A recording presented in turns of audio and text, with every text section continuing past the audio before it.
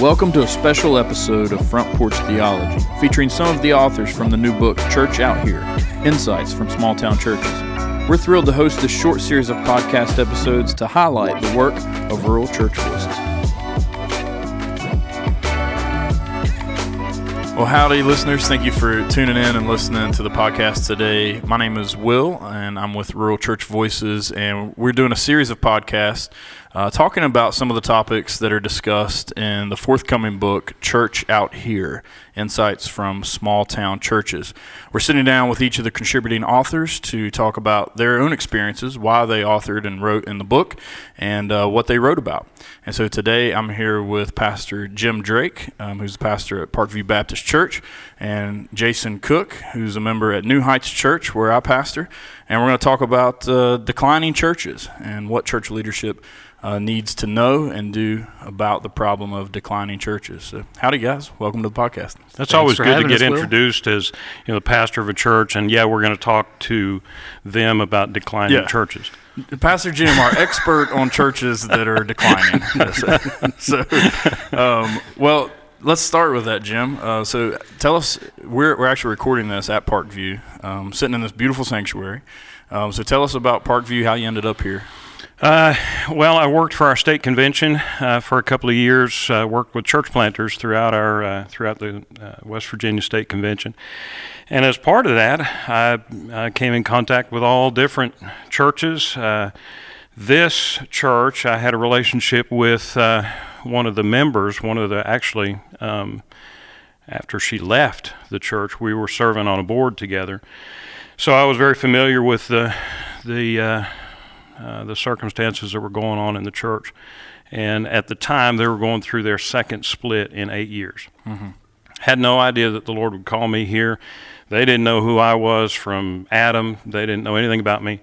But I just reached out to them. I knew that they were in a different association, different state convention than we were. So they didn't have the kind of relationships that would come alongside and help them. So I just reached out to them, started meeting with them, would preach here occasionally to the handful of people that were left, and then through a series of God's good guidance, the Lord, I always say that they were desperate enough to call me, but they really hit rock bottom. right. They were at the bottom of the barrel. Left to do. They thought, we'll hire him and maybe we'll get a dead cat bounce or something like that. But the church called me, and that was about 8.5 years ago, and it's just been a very sweet time. It's great ever since. I've loved seeing and talking to you, Jim. You're one of the guys that texts me every Sunday morning and. Always checking in on New Heights, and seeing how we're doing. But I love just seeing, hearing from you and seeing online and things how Parkview's doing. You shared a picture, I think this past Sunday, of everybody at your house. You do that every Sunday? No, we used to do it about every 2 weeks. Now with inflation and stuff, we're down to about a month. Food's inflation expensive. And church growth. So everybody's like crammed into your house. Right. You were wearing a hoodie that said something inspirational. I can't remember what it said, but it was just like a beautiful picture of like. It was a hoodie that was worthy of getting spaghetti sauce on. Yeah, there you go. And what I noticed was, and I don't want to be critical of your age. You're a very wise man, and you're a little bit older than me. Hold on, let me go find where I put my teeth. But it seemed like everyone in your house was significantly younger than you, and I love that. Well, some of the things that didn't show up in the pictures, we actually had, I think, everything from a newborn baby, a month-old baby, mm-hmm. to a lady that's probably in her 70s. Wow. There. So that's one of the things that has been just a joy, is seeing how God has grown a truly intergenerational church. Yeah, I love it. Yeah, it's super cool to see that happening, and so you wrote a chapter in the book, which we're going to get into in a moment, about church revitalization. So we're going to talk with some of the issues and kind of leading thought and what that should look like. Jason, longtime friend of mine. We got roots in Lincoln County, West Virginia. Absolutely. And you ended up as a member of the church I pastor somehow. I don't know if you regret that choice or not at all. For the record, I'm sure there are days that you do. Mostly. Yeah. But tell us a little bit of your backstory, how you ended up where you are now, writing now. You were a pastor for 14, 15 years, yes. Right?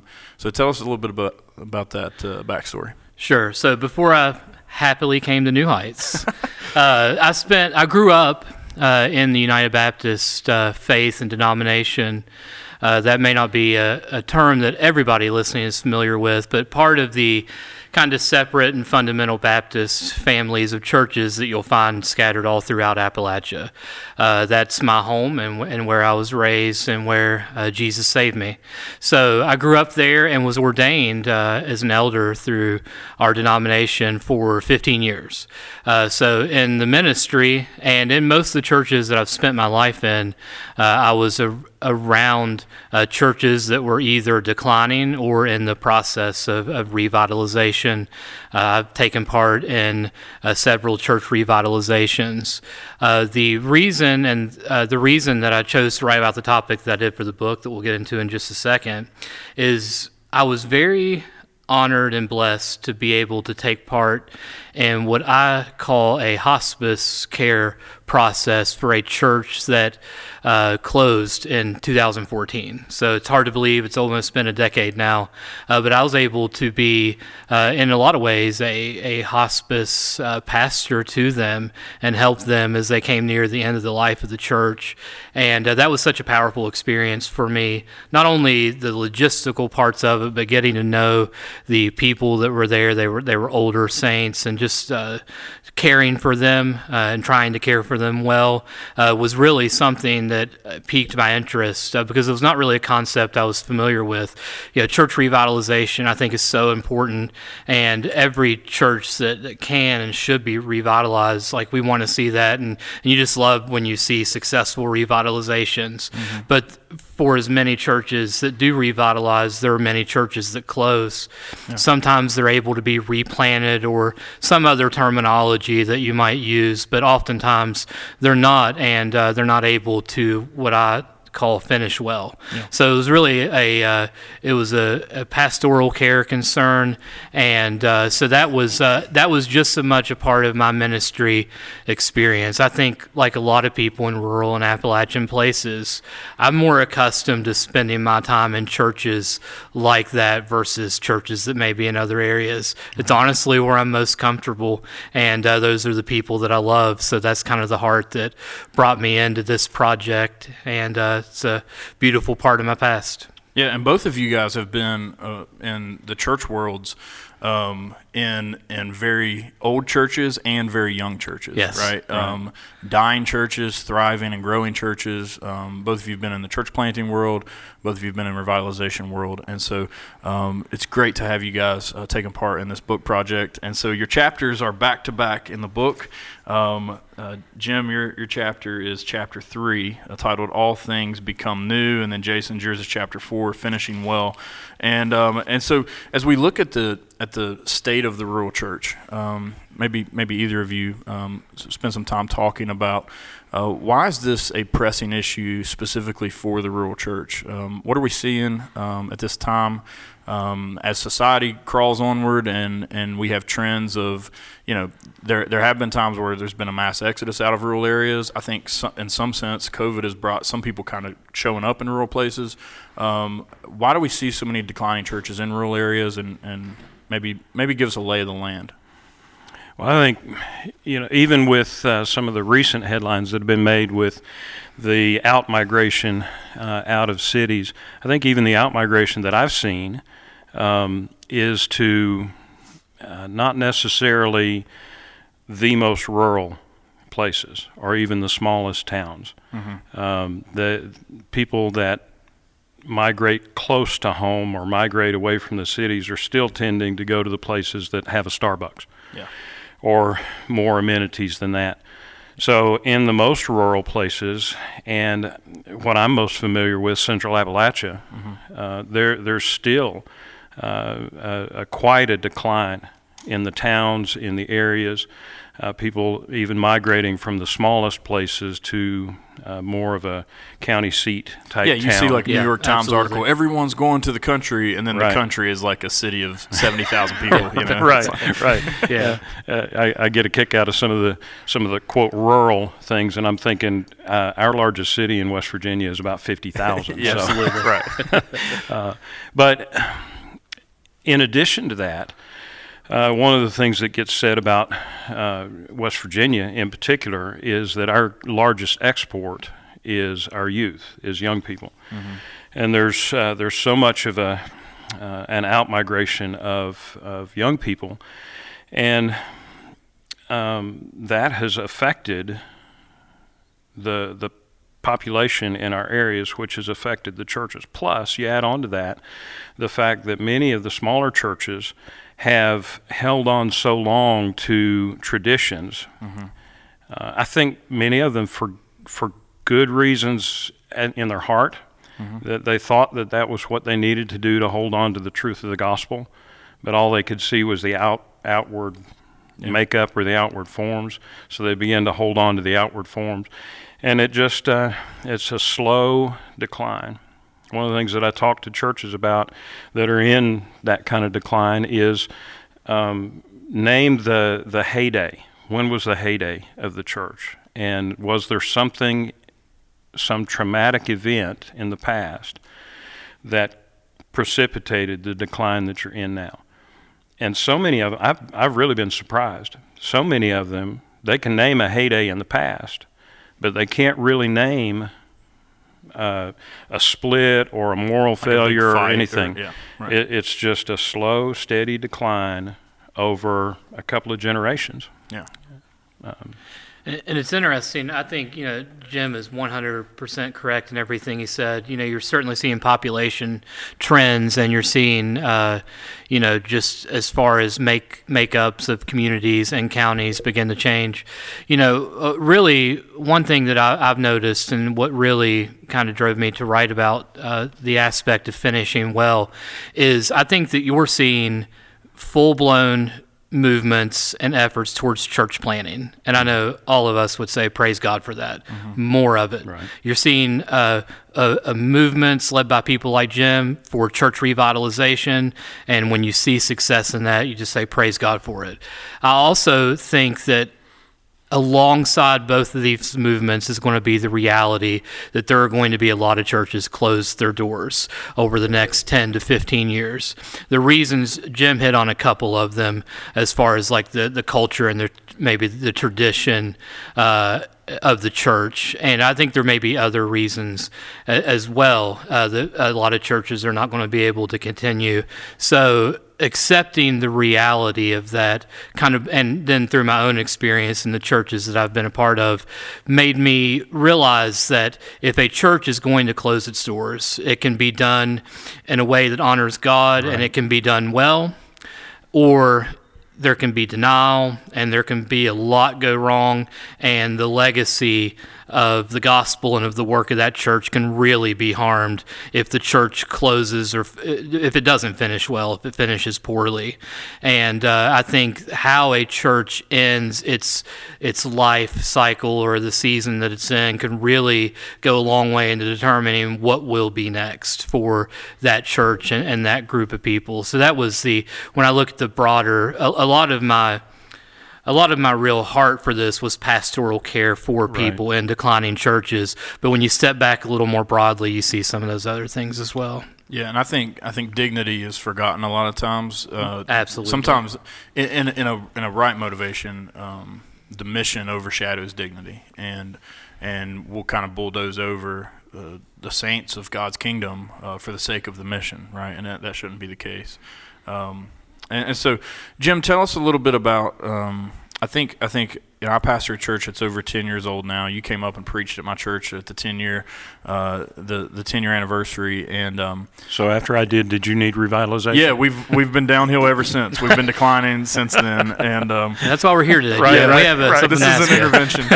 No, but I think like one of the things you warned us about was Ephesus's legacy and how Ephesus, walked away from the love they had at first, and that caused not so much pastoral panic in my soul, but it actually made me begin to think, man, like we're 10 years in, and I already see like these traditions we've held on to, that we elevate them to the level of the gospel that they shouldn't be, and so like as a 10-year-old church, I'm seeing need for revitalization. So talk to us about how, if our listeners are pastors or just leaders in the church, how can they diagnose or know if their church needs revitalized, and maybe what level they should look at that?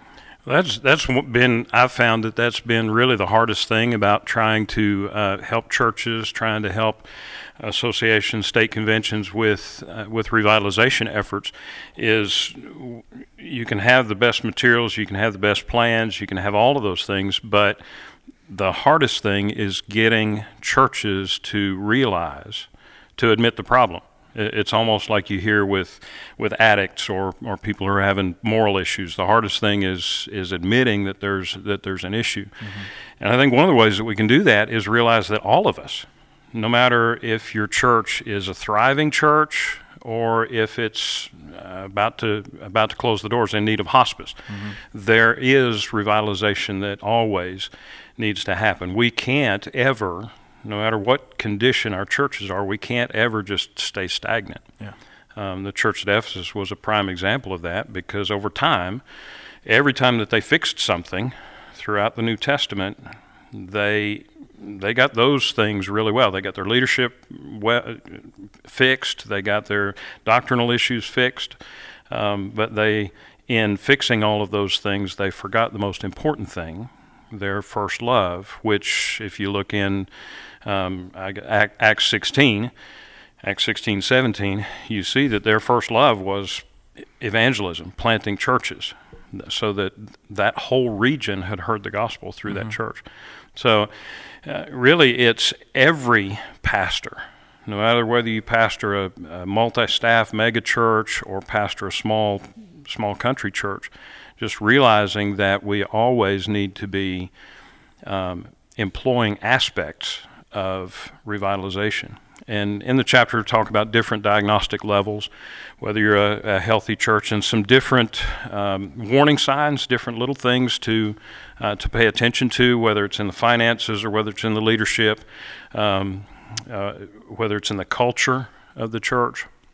But different things that you can, as a pastor, as leadership in the church, that you can zero in on and just get a feel mm-hmm. for, okay, are these the areas that we need to shore up? Yeah. Yeah, and I think it's super valuable, even just in the editing process, reading through your chapter. It was helpful for me because, you can't just put on editor hat and not think about, like, okay, here's my pastor role.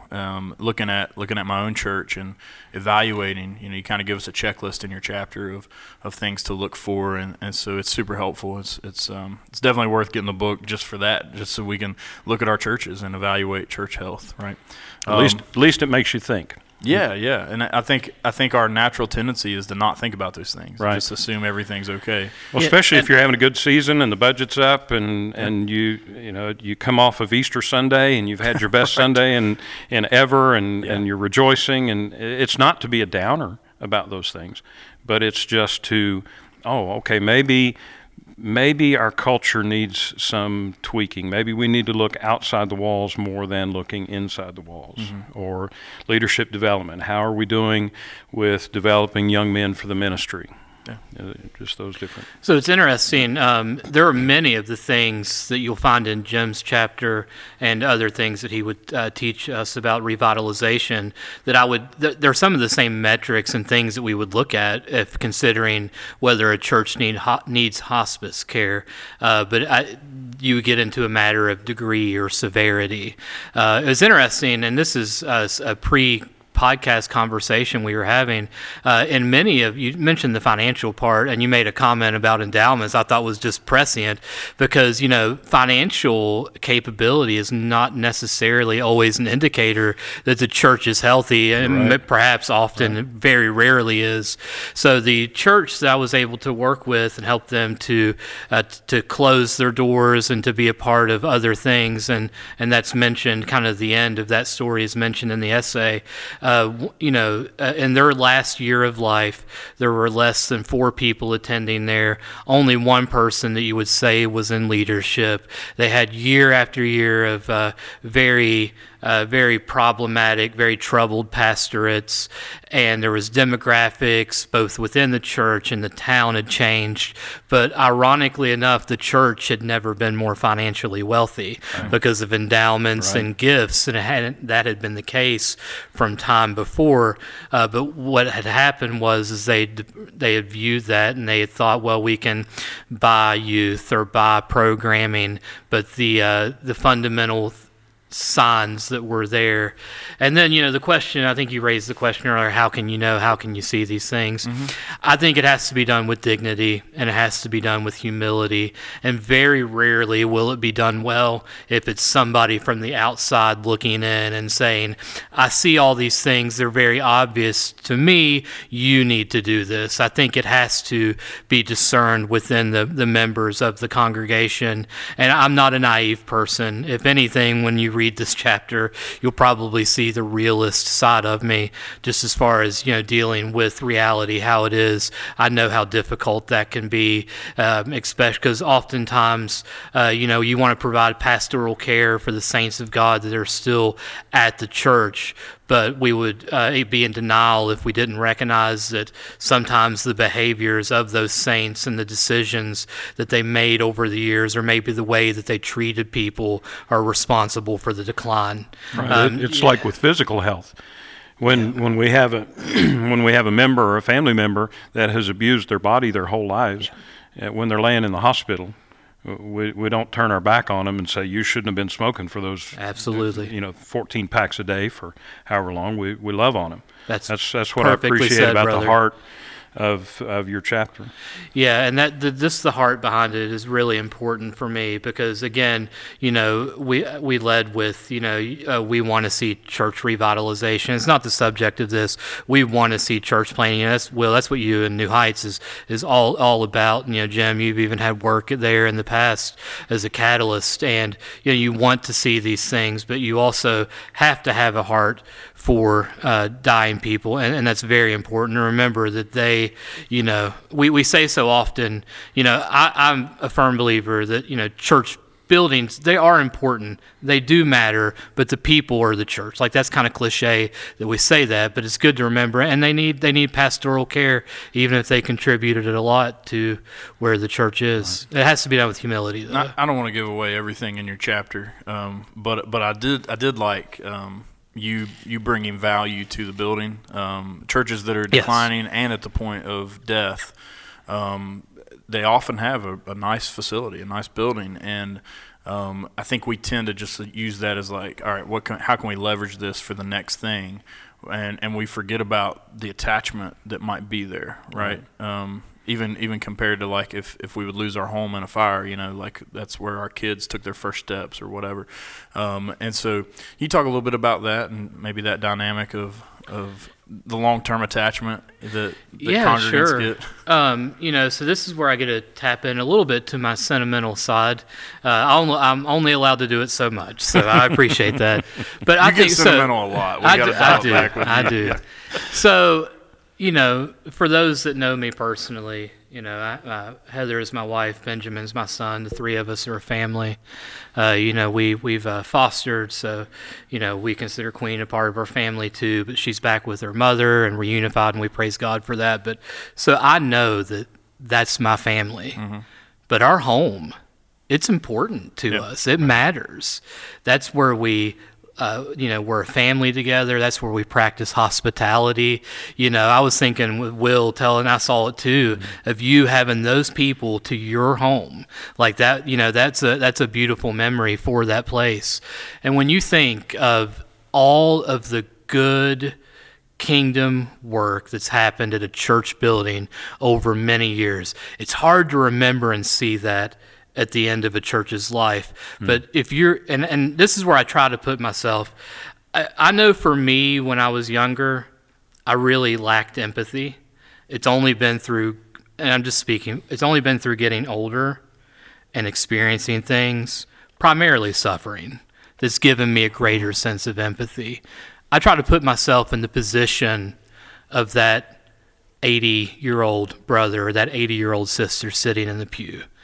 So somebody like me, maybe as a young leader, sees problems and then maybe a potential opportunity for the things and the possessions. But when I try to put myself in that person's experience, this church is the place where they've practiced and lived out their faith. Mm-hmm. They may have met their spouse there that's gone on to be with the Lord. Their children might have been baptized there. They saw weddings. They buried their friends there. They buried their parents at the church. I said it more articulately in the article because I'm getting in the moment right now. But it's like all this beautiful life happened in that church building, and we don't see that. We don't have that experience. All we see is what is now. And I think that's part of living. That's part of our life in the community and the fellowship and the body of the church.